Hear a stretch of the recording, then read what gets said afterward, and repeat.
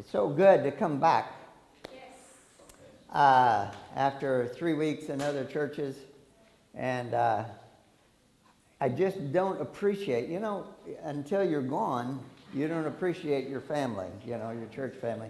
One thing about you folks, you don't know it, but I know because I've been in a lot of churches, you sing, and I love that.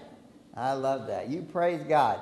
Pat and I have been in churches that go, is anybody singing here? Anybody worshiping God? So, what a week it's been for, I don't know if the rest of you all know about what Pat and me, but the only reason I mention it, our house was flooded on Monday. The only reason I mention it is, again, you guys showed up. It's amazing. I've been doing this, not patting myself, it's just part of the family, we respond, right? Hurricane Harvey, help each other and all that. I haven't been much of a recipient of that until now. And on Monday, I was a recipient of that. Pat and I were. We came back by God's grace. Our truck needed a new transmission or transmission repair. So we came back early, just temporarily, to take it to a transmission shop. And we stopped by and we thought, well, we'll water the plants, check on the house, see how things are going. We walked in, but before we even walked in, we saw water coming out the front door. So that's not a good sign, right? And so my personality is I opened the door and I grabbed a broom and I started shoving water out the door, right? And Pat comes up to me and she said, can we get some help from the boys across the street? And I said, one bit of wisdom. Once in my life, I said the right thing. And I said, yes. And the neighbors showed up, and because of the Gilsons, who are dear Christian friends of ours across the street, they called Rhonda because of the relationship, and Rhonda got Carter, and Carter sent out the fire alarm, the appeal to everybody in our Friday morning prayer group, and everybody showed up and started mopping and vacuuming the water and all of that. Praise God for you all. I can't thank you enough for all that you do, all you've done for us, me. I love you, and I thank God for you. Okay, so I'm preaching out of Romans 10 today, and there's a lot to cover, but so that some of you who want to get out and watch a ball game or eat dinner or something like that, I'll try to make it as short as possible, and we'll get through it, okay? Let's pray. Dear Father in heaven, it is for you and because of you that we are here today. I pray, Lord, that we will focus on you now, that you will open our eyes, you will help us to put away all the distractions, all the things that might be lingering in our minds, in our hearts, that could be hindering us from our perfect, complete focus on your word and the truth that you have to share with us, that you will impart to us that is good for us, and would be good for our lives, our maturing in Christ and becoming more like him. It's my prayer right now. It's my prayer today. Lord, please do that for us and in us. In Jesus' name I pray. Amen. This starts, I didn't, for obvious reasons, I didn't have a lot of time to listen to Carter's sermon. Was it Carter that preached last Sunday? Yes. Last Sunday? I didn't hear about the sermon on Romans 9, but I assume that he exegeted the scripture correctly, and so I'll just assume more or less what he preached. And this, if he introduced it or predicated it as a group of 3 chapters, 9, 10, 11, if he didn't, I'll repeat it. It is about the Jews. Of course, all of Romans has been about the Jews, right? It is salvation by faith, not by works. The law is only to convict and only to draw you to Christ. It's only there to show you the need for your salvation, to show you the impossibility of doing it on your own, and so on and so forth. He's been doing that throughout up through Romans 9, and it's specifically in Romans 9 he talks about God's sovereignty in all of that. That it is his choice, that he does all of it. He chooses what he wants, and he chooses whom he wants. And it's his sovereignty at work in that. Well, interestingly, as God is wont to do, and through Paul, now he switches gears. He gives a flip side of that, another facet of that. So we're going to go from Romans 9 today, which is emphasizing God's sovereignty, to Romans 10, which sort of, we Presbyterians are a little hard to go to that side of it, but we'll get there, right? God is good, and God is perfect, and God will carry us through that. I'm going to quote John Stott, whom I love, his commentary on Romans, to kind of predicate this or preface this for us.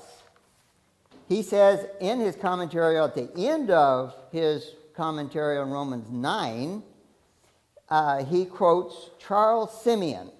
This is apparently a well-known minister in the early 19th century. John Stott himself is British, so I love the way he speaks and writes and so on. We all love British accent, don't we? So I may have to repeat it. I'll read it slowly so that we can get the meat of it, get the meaning of it. He quotes Charles Simeon, a minister in the early 19th century. And here's Simeon saying, "When I come to a text which speaks of election, I delight myself in the doctrine of election. When the apostles exhort me to repentance and obedience and indicate my freedom of choice and action, I give myself up to that side of the question." In defense of his commitment to both extremes, Simeon would sometimes borrow an illustration from the Industrial Revolution. I like this, because when God made me, he made me incomplete. And so a big piece of me was missing, and that has been supplied by my wife. So I see how this kind of works, see. This is from the Industrial Revolution. As wheels in a complicated machine may move in opposite directions and yet subserve a common end, like the gears, one moves in this direction, the other moves in that direction, and yet drives something at the end. That's the idea here. As wheels in a complicated machine may move in opposite directions and yet subserve a common end, so may truths apparently opposite be perfectly reconcilable with each other, and equally subserve the purposes of God in the accomplishment of man's salvation. So we're going to look at this today from the perspective of our responsibility, human responsibility in response to this gospel message. Now, people quote this, Romans 10, this is the end of the Roman road. If you've ever been taught in evangelism, Romans 3:23, Romans 6:23, Romans 5:8, and so on, you get to the Romans 10, 9 and 10, 8 and 9. 9 and 10, there we go. And we're going to read that. We're going to read that in just a minute. You're all going to stand and honor the Lord and honor God's word. But that is what everybody focuses on. Everybody says, well, Romans 10, oh yeah. For whoever confesses Jesus Christ as Lord and believes in their heart that God raised him from the dead, he will be saved, right? Everybody knows that. I'm not going to, maybe you do, maybe you don't. And that's what it is about. But there's so much more to it. I want to talk about that today, and we'll develop that and look into it more deeply. So let's stand in the honor of God's word. This isn't a long chapter. It's full of meaning, but we're going to read it in its entirety. And this is in the NIV. Sorry. Oh, it's in ESV? I'm sorry, I didn't get around to do it in an ESV. So, how am I going to do that? Give me a Bible, somebody. Huh? Is that NIV? It's ESV, right? Just listen, okay? All right. Brothers, my heart's desire and prayer to God. Now, this is very similar to the first part of 9, where he said, I would even go to hell for my people, the people of Israel. He repeats it again here. His deep desire for Israel to be saved. He says, brothers, my heart's desire and prayer to God for the Israelites is that they may be saved. For I can testify about them that they are zealous for God, but their zeal is not based on knowledge. Since they did not know the righteousness that comes from God and sought to establish their own, they did not submit to God's righteousness. Christ is the end of the law, so that there may be righteousness for everyone who believes. Moses describes in this way the righteousness that is by the law. The man who does these things will live by them. Kind of like living by the gun will die by the gun. Similar. The man who does these things will live by them. But the righteousness that is by faith says, do not say in your heart, who will ascend into heaven? That is to bring Christ down. Or who will descend into the deep? That is to bring Christ up from the dead. But what does it say? The word is near you. It is in your mouth and in your heart. That is the word of faith we are proclaiming. That if you confess with your mouth Jesus is Lord, and believe in your heart that God raised him from the dead, you will be saved. For it is with your heart that you believe and are justified, and it is with your mouth that you confess and are saved. As the scripture says, anyone who trusts in him will never be put to shame. For there is no difference between Jew and Gentile. The same Lord is Lord of all and richly blesses all who call on him. For everyone who calls on the name of the Lord will be saved. How then can they call on the one they have not believed in? And how can they believe in the one of whom they have not heard? And how can they hear without someone preaching to them? And how can they preach unless they are sent? As it is written, how beautiful are the feet of those who bring good news. But not all the Israelites accepted the good news. For Isaiah says, Lord, who has believed our message? Consequently, faith comes from hearing. Faith comes from hearing the message, and the message is heard through the word of Christ. But I ask, did they not hear? Of course they did. Their voice has gone out into all the earth, their words to the end of the world. These are quoting Old Testament. Again I ask, did Israel not understand? First Moses says, I will make you envious by those who are not a nation. I will make you angry by a nation that has no understanding. And Isaiah boldly says, I was found by those who did not seek me. I revealed myself to those who did not ask for me. That's the Gentiles. But concerning Israel, he says, all day long I have held out my hands to a disobedient and obstinate people. This is God's word. Thanks be to God. Please be seated. So that's the message. That's the gospel. It can't be more clearly stated than that. And in the context of the Jewish rejection of this gospel, when Christ was here, only some were saved. Only some followed Christ through the whole thing. And so, so here Paul is putting it in terms of a righteousness that is by God or from God, and man's righteousness, a self-made righteousness. That's what's happening here. So it's God's righteousness by faith, man's righteousness by works. And that's where the Jews are now, as Paul is writing to them in Rome or wherever they are. So, Paul is greatly concerned for the people of Israel. His prayer, this is a hopeful thing, more hopeful than the beginning of chapter 9, because here he says, it's my prayer to God that they would be saved. he still holds out his hands, as God is holding out his hands, his hope that somehow God will have mercy. And you will see that in chapter 11 next week, that there is a hope. There is returning, and God is merciful, and God is gracious. And so Paul recognizes that, and it takes comfort and joy in that. So this zeal, he commends them for their zealousness. He says himself, I was zealous for God.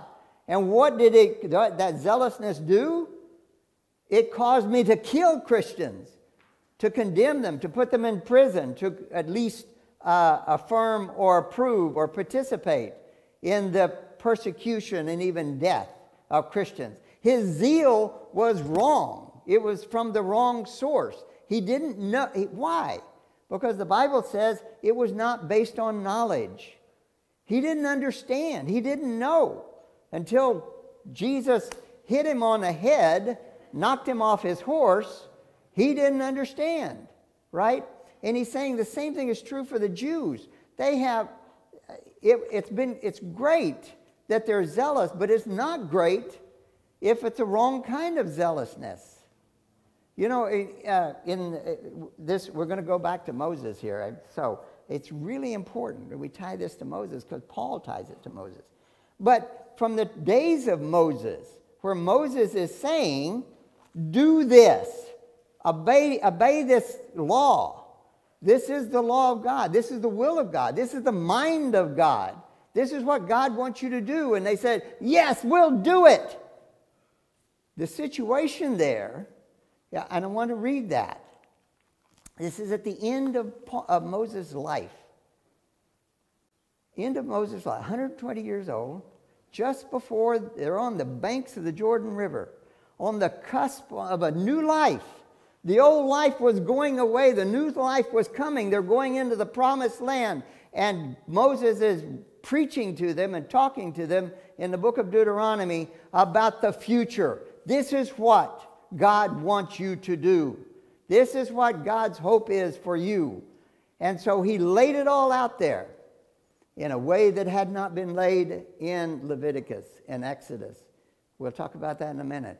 But the point is that, yes, they responded with, yes, we will do it.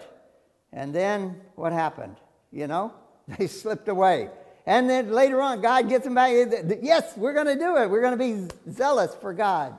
And over and over and over again, the zeal was not permanent. It wasn't based on any eternal truth that they understood, that they knew, even though Moses at that point had told them the truth and about that. So on through history, they back and forth.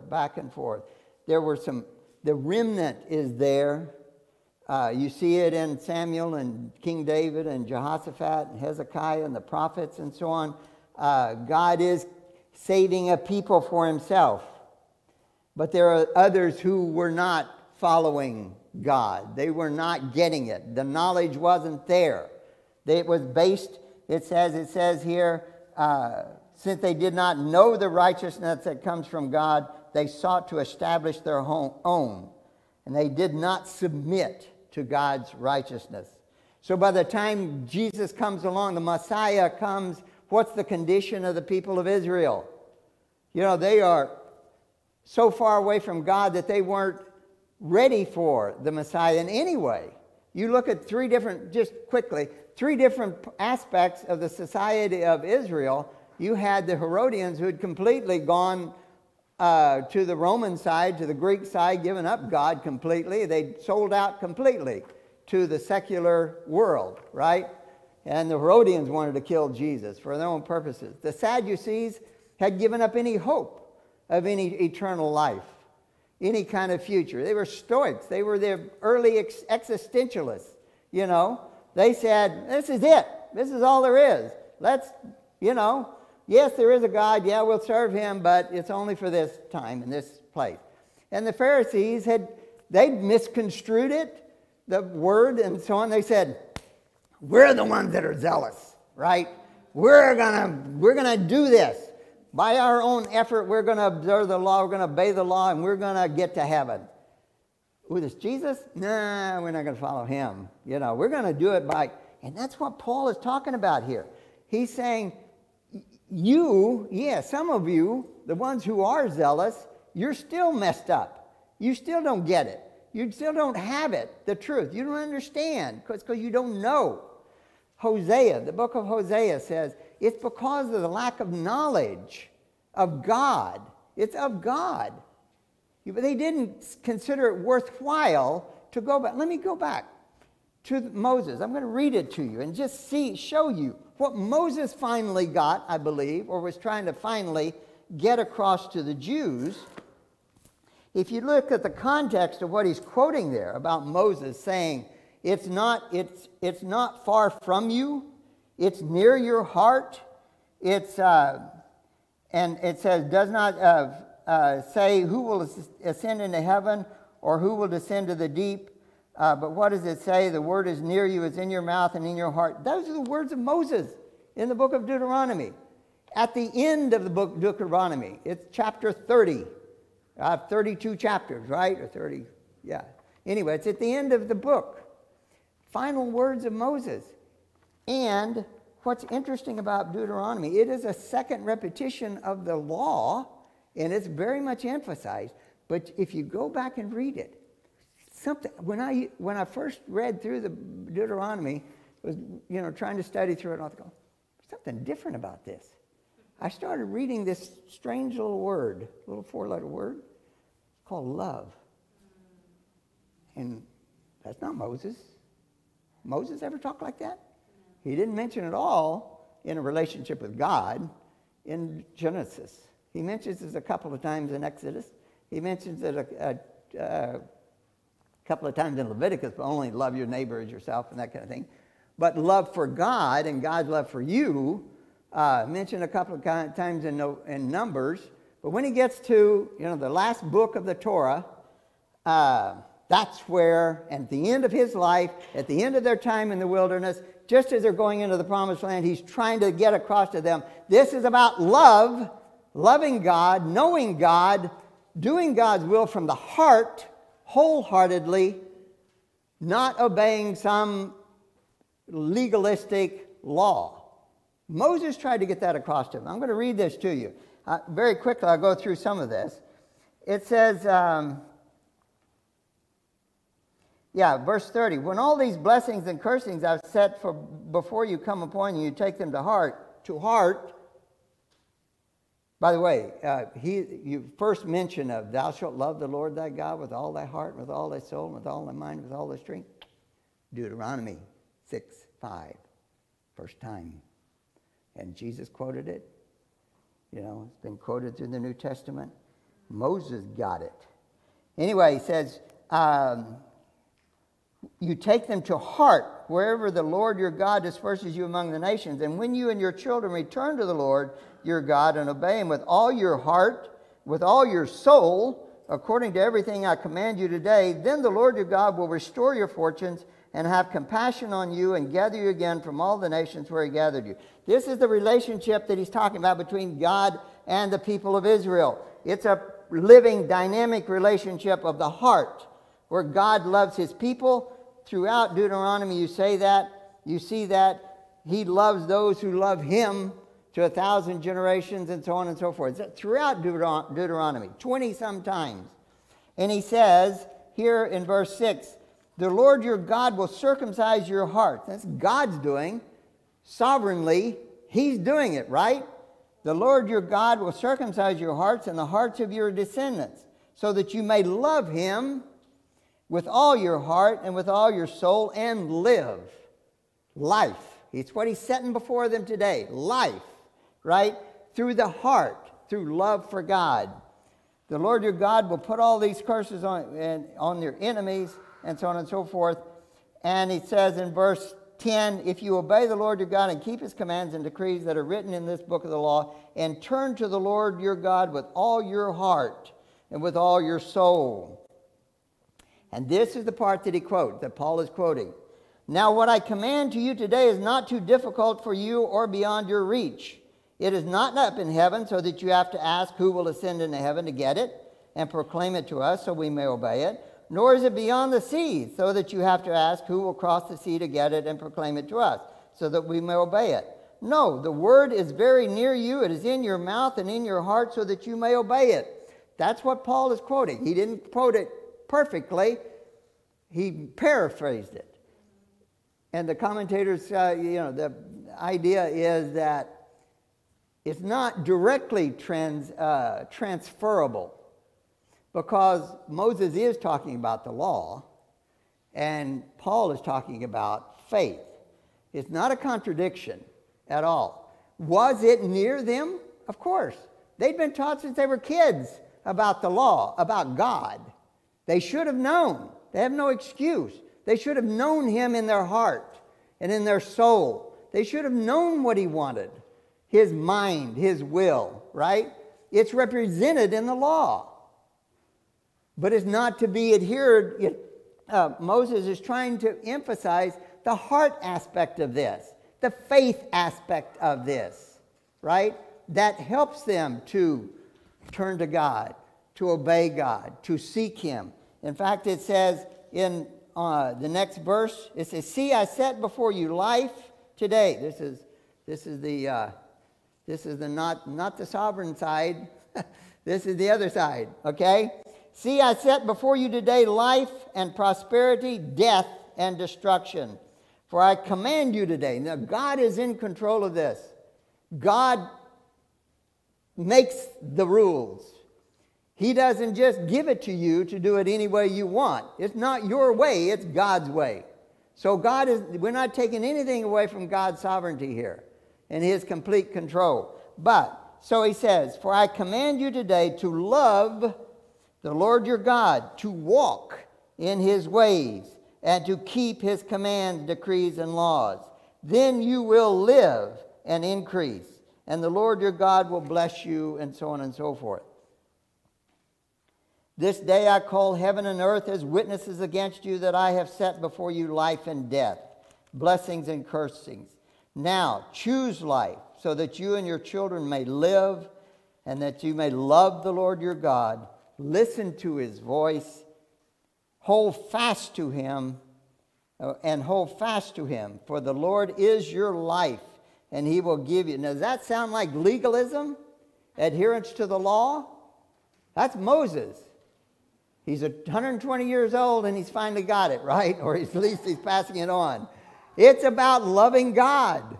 It's about walking with God. It's about being with God. It's about pleasing him. It's about faith. Now, if you think I've stretched that a little bit from the Old Testament, I don't see it. I don't think I have. I think it's there. Paul wouldn't have quoted it, wouldn't have referred his readers back to it if it was completely contradictory to what Paul was trying to say. You see what I'm saying? It's words of truth and of life. The kicker there is God is saying, "I command you. I command you. Choose. You only have one. I only give you one choice. Life or death." Let's go on with the rest of we're going to come back to that. Back to what Paul is saying. It was in their mouths, it was near them, it was in their heart. They should have known, but they didn't know. And for that, God will call them to task over it. But Paul makes the connection that Christ is the end of that law. When, as I said, the Pharisees, the Herodians, and Sadducees, what did Christ find in Israel? He found a remnant. He found John the Baptist. He found the disciples of John the Baptist. He saw Peter and those who were looking to the coming Messiah. There were those there who were ready for the coming Messiah. Now, the question is, in the choice, in Paul's lament, did they all believe? No. Only some did. Many thronged to Jesus. Many heard his words. They heard. Did they not hear? Well, I'm going to get that in a minute. Situation of Jesus' day. Did they all follow him? Many came, but many left. They rejected him. Just like the Jewish nation, just like right now, the Jewish people as a whole had rejected Christ. But not all of them. Some were saved. And that's what Paul is talking about here. Paul says, Christ is the end of the law so that there may be righteousness for everyone who believes. And that's the next point he's talking. He's saying, everyone who confesses with their mouth Jesus is Lord and believes in their heart that God is raised from the dead will be saved. For it is with your heart that you believe and are justified, and it is with your mouth that you confess and are saved. Now, the order of that is first faith, first belief, and then confession, right? He says it the other way because Moses said it the other way. Moses said, it is in your mouth and in your heart. That's the order that Moses said it, right? So Paul goes ahead and agrees with that, that if you confess with your mouth Jesus is Lord and believe in your heart that God raised him from the dead, you will be saved. That's the way of salvation. And then he reverses it back the way it should be in the order, for it is with your heart that you believe and are justified. You are declared not guilty because the sins of your sins and my sins were put on Christ. It's his righteousness, the imputed righteousness of Christ that comes to us. We're justified, declared not guilty because of Christ, because of his righteousness. And it is with your heart, is with your mouth that you confess and are saved. You say, well, confession saves me. Confession confirms it. Confession confirms the faith, that saves you. Faith in Jesus Christ. Remember Ephesians 2, 8, and 9? You talk about it's for by grace that you are saved through faith and not of yourselves. But then it's to good works. James puts the other side of it, says, your faith is worthless unless it is accompanied or confirmed or evidenced by your works.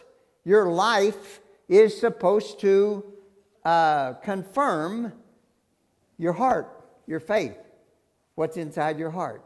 And when that happens, that is complete. Salvation comes. Anyone who trusts in him will never be put to shame, for there is no difference between the Jew and the Gentile. Now, this angered the Jews, that Paul was the apostle to the Gentile. They couldn't stand it. But that's exactly what God prophesied in the Old Testament. He was going to use the Gentiles to make them envious, to anger them, as a means of bringing them back. You'll learn that in chapter 11 next week, right? But he says, now he gives the order of evangelism. Evangelism is the ordinary means. It's the means of grace. It involves us. It involves preachers, right? There is a process or a stage of God that God establishes. And he kind of puts it in reverse order. He says there's no difference between Jew and Gentile. The same Lord is the Lord of all and richly blesses all who call on him. For everyone who calls on the name of the Lord will be saved. When we're talking about calling on the name, it's not just speaking it with your mouth. It's springing from more than that. It's springing from your faith. It's springing from a trust. When you call upon God, that means you're appealing to, you're trusting in him, you're depending on him. You have put your faith in him, not in the law, not in yourself, not in your own righteousness, but in God. Everyone who calls upon the name in that way of God, calls on the name of the Lord, that's Jesus actually, will be saved. Because it represents faith, a saving faith, right? Going on with the process. How then can they call on the one they have not believed in? And how can they believe in the one whom they have not heard? And how can they hear without someone preaching to them? And how can they preach unless they are sent? As it is written, how beautiful are the feet of those who bring good news. So he goes backwards. Those who call upon the name of the Lord are saved. That's the end product. Your salvation, my salvation, right? How does it come about? Well, let's go back and look. In fact, Stott says it in this order. If I can find it in my notes. he says, he points out there's 4 stages: calling, connected to believing; believing connected to hearing; hearing connected to preaching; and preaching connected to being commissioned by God, sent by God. But Stott says there are 6 verbs in all of that. The last verb is saved. Salvation, that's the end product, right? So, but in the order, the logical order would be Christ sends heralds, preacher. Heralds preach. People hear. Hearers believe. Believers call upon the Lord, and those who call are saved. That's the process, and that involves us. It involves you as a witness for Christ. It involves me as a preacher. It's not because it isn't that I'm necessary. Well, if God didn't have me, he would just pick somebody else up. He'd call someone else. I'm not special. But this is the way that God has established it. It's through prophets. It's through preachers. It's through the proclamation of his word, his truth, the grace and mercy of God that is available through Jesus Christ has to be preached. You have to hear it, and then it has to get into your heart, and then you have to what? Accept it. You have to respond to that. So the means is evangelism. And how beautiful are the feet. Every time I came back from Kazakhstan, I said, I don't have pretty feet. Sorry, my wife does. I love my wife's feet. She has pretty feet. And Pat has she's always been embarrassed every time I mention that. But, but it's here, and so I just thought I'd mention it again. How beautiful are the feet of those who bring good news. Where am I? Yeah. It says, how beautiful are the feet of those who bring good news. You're bringing good news, words of life, like what Moses is talking about. He's giving them words of life. That's what you're doing. And you have Jesus, the name Jesus, who has all the power in the universe to save, to speak, to preach. But not all Israelites accepted the good news. Many who came to Christ in that day did not accept it. And Jesus himself said, will you leave also? To his disciples. And they said, who else are we going to go to? You're it. You're the one. You're the Christ. Through that confession, that possession, and that confession, some were saved. And that's the way it's always going to be, unfortunately. I would like for it to be different. But not all the Israelites accepted the good news, for Isaiah says, Lord, who has believed our message? Consequently, faith comes from hearing the message, and the message is heard through the word of Christ. Christ is the living word, and we preach his word for the salvation of people. And so it says here, but I asked, did they not hear? Of course they did. They were taught, the Israelites were taught from the Torah, the 5 books. They had Deuteronomy. They had that. They just passed over it. They didn't get it. Love the Lord your God with all your heart and with all your soul and with all your mind and with all your strength. Well, I can't do that, but I'll observe the moral and ceremonial law and all that stuff. Maybe that'll get me there, Their voice has gone out to all the earth, their words to the end of the world. Again, I asked, did Israel not understand? I will make you, Moses says, I will make you envious by those who are not a nation, that is the Gentiles. I will make you angry by a nation that has no understanding. God is using Paul to anger the Jews of his day, to bring them back to himself, to say, I'm saving these people. Now, what are you going to do? They didn't seek me. They didn't ask for me. Through my sovereignty, through my decision, my work, I am going to save them anyway. Now, back to you. What are you going to do? You've had this from the beginning. And you've messed it up. You didn't accept it. You didn't hear it. You didn't understand. You didn't know me. You say you know me, but you don't know me.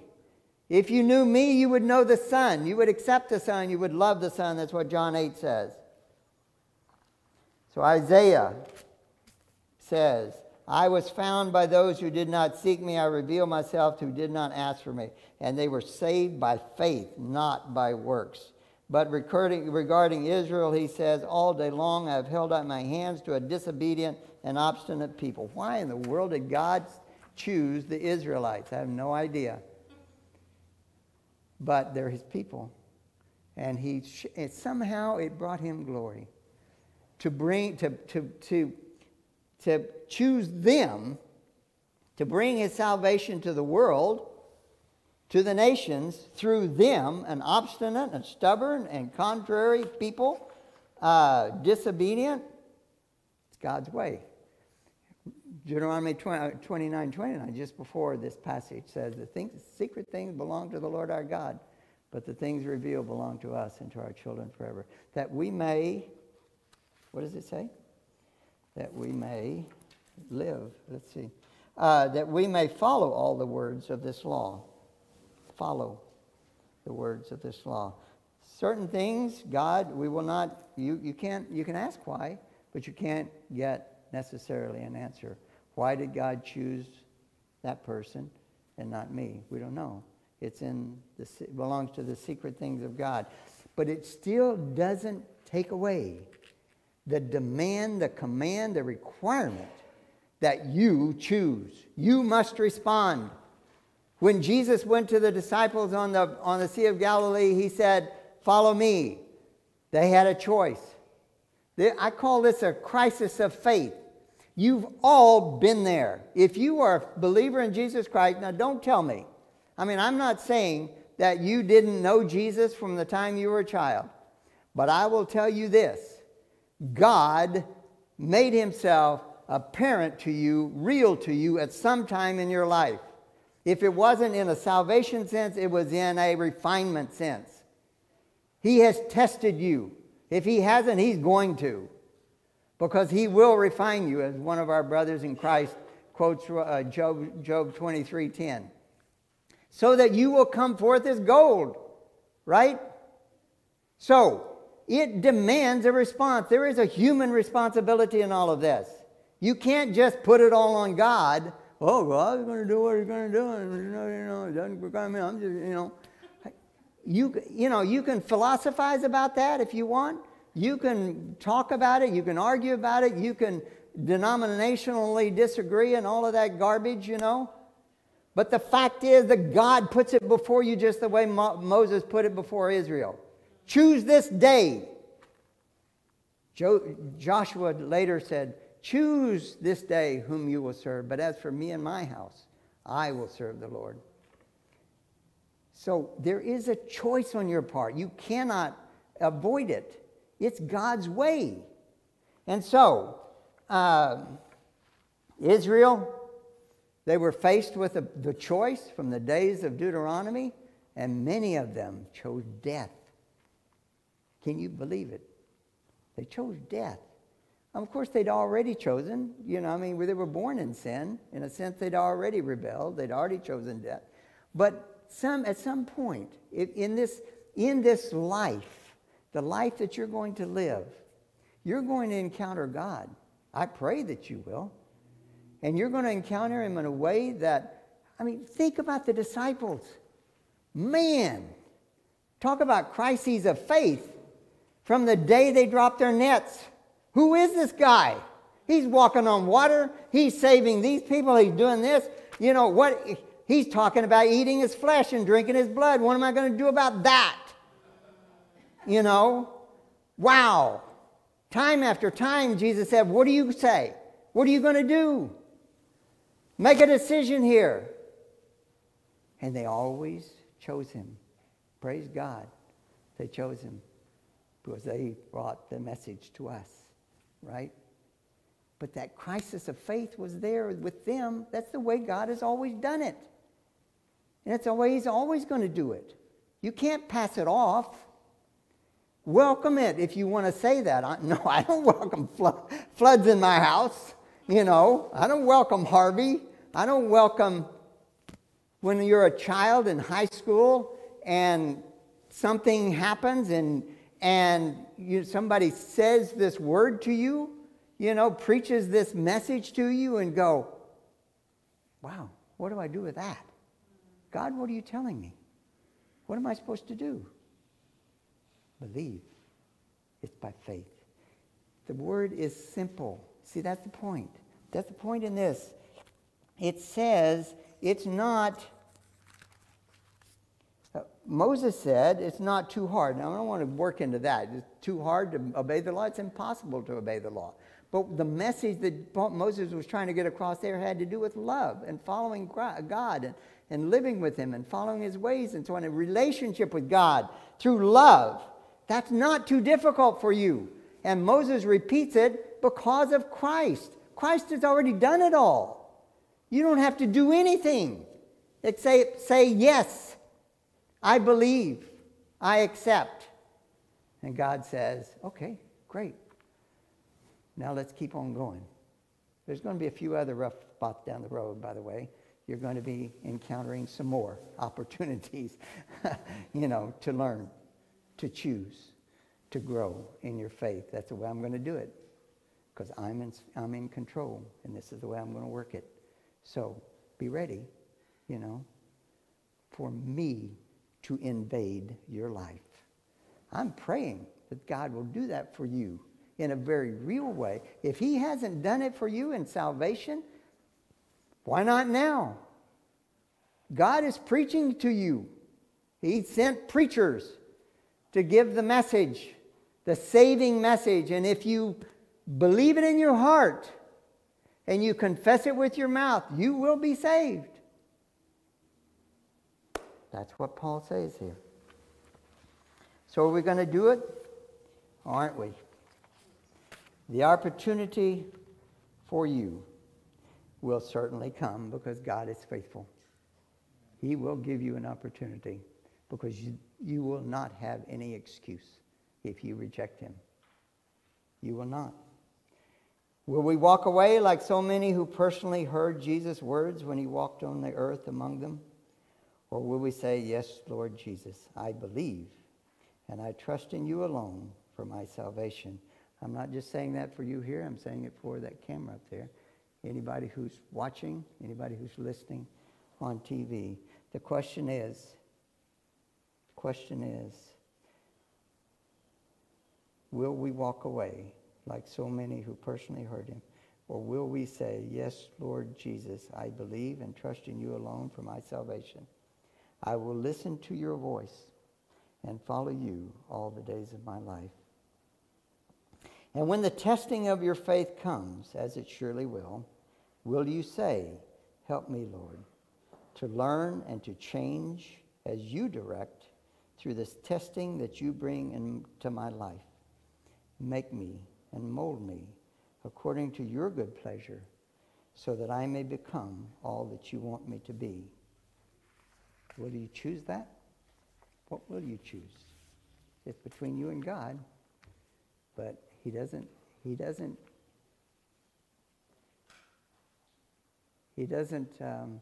give you any other alternatives. He is in control, and he makes you choose. He forces you to.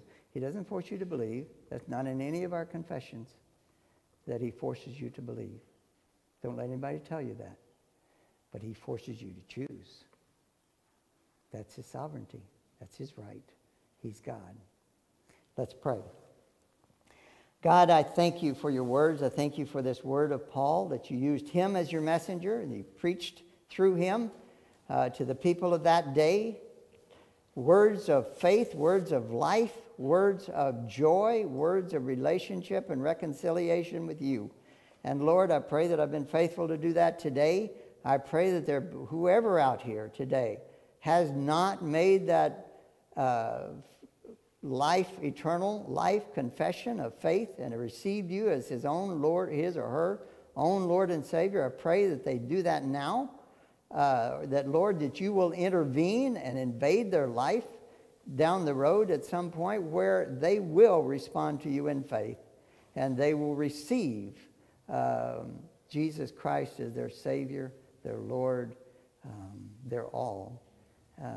And Lord, help us, all those of us who are saved now, continue to lean on you, to rely on you, and to accept your teaching, your training, your molding of us. And I pray all these things in Jesus' name. Amen.